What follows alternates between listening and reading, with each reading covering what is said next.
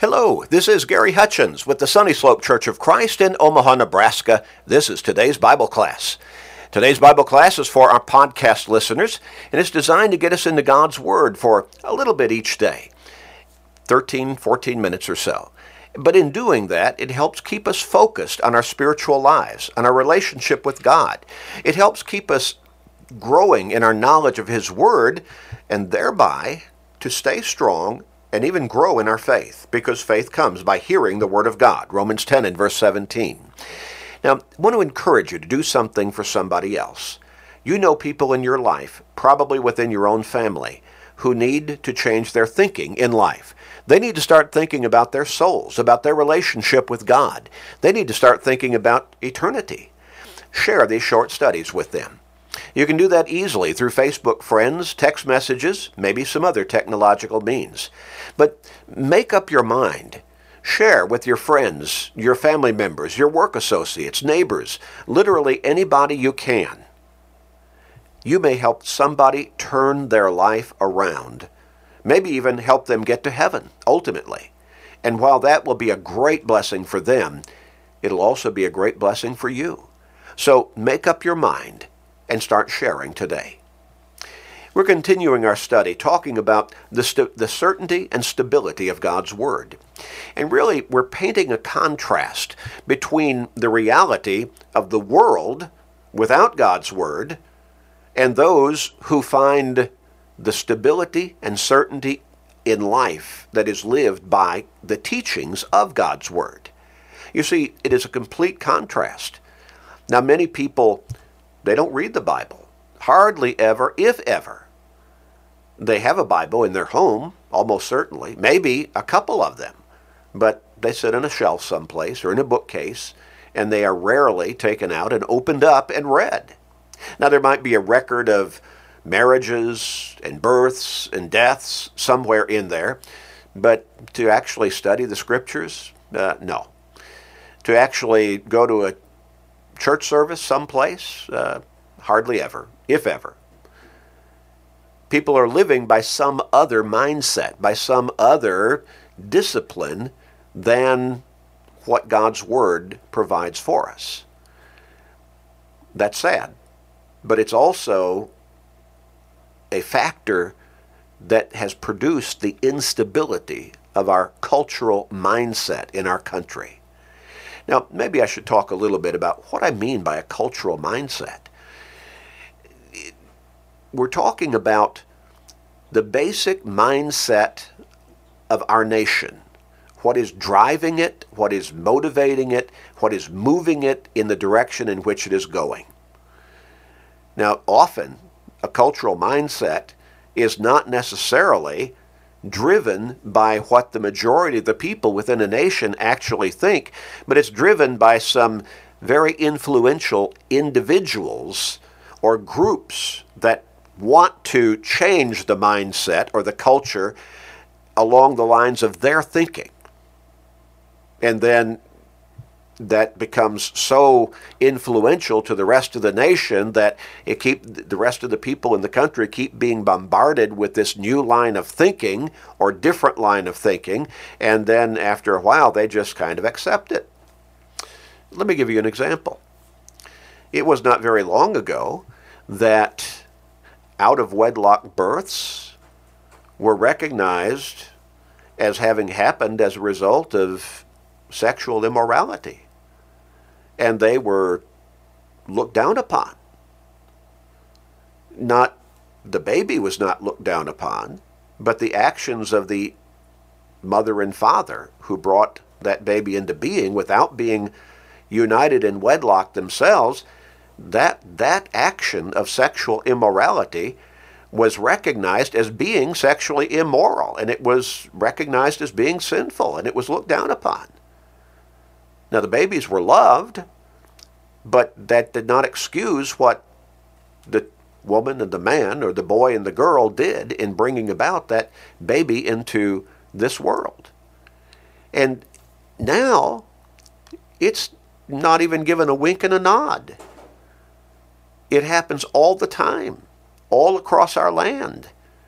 And it's looked upon as being normal. It's celebrated. It's seen as a good thing. And yet the Scriptures and God's Word repeatedly, over and over and over again, condemn sexual immorality. God's way for reproduction, for bringing babies into the world, is through marriage. Marriage, going all the way back to Genesis chapter 2 in the garden. God created the woman from the man and brought her to him, and they were husband and wife.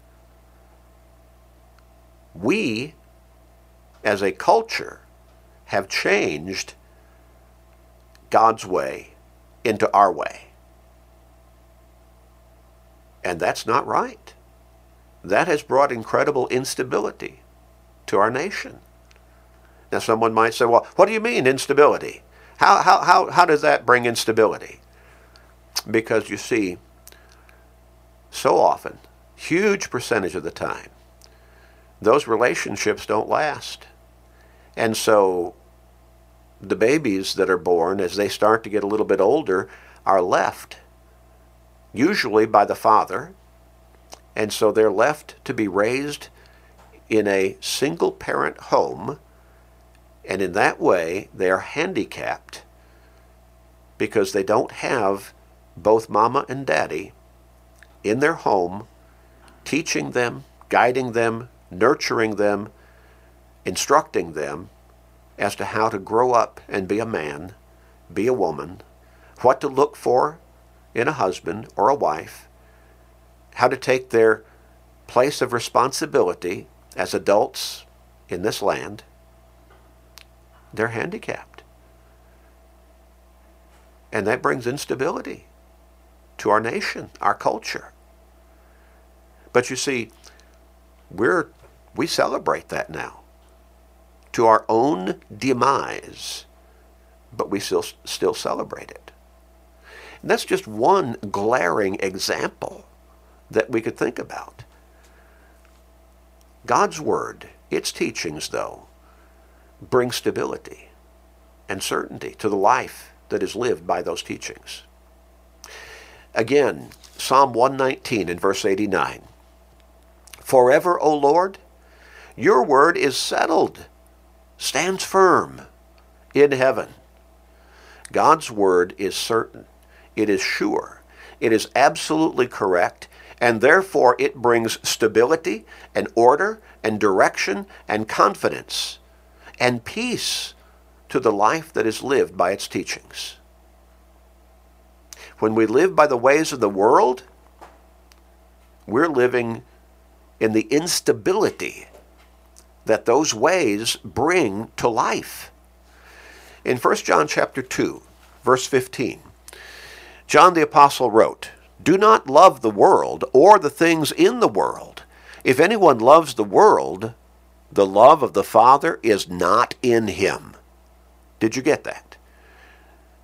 Again, truth is not subject to popular acceptance. Truth is truth, whether anybody believes it or likes it or not. It's still truth. You don't change truth by popular vote. Truth is truth. And John says, if you're living in the ways of the world, if that's your main focus in life, and where you find your values in living and in life in general, then he says the love of the Father is not in you. All that is in the world, he goes on to write, the lust of the flesh, the lust of the eyes, and the pride of life, is not of the Father, but is of the world. And the world is passing away, and the lust of it. But he who does the will of God abides or lives forever. When you stop and think about those simple 3 verses, it's a no-brainer. If I want to live forever with God in heaven, then I need to live by his teachings. I need to follow his word. I need to live by that guidebook. if I want to pass away with the world, and we're not talking about ceasing to exist, we're talking about eternal condemnation in hell, then I'm going to live by that cultural mindset. I'm going to follow whatever it says.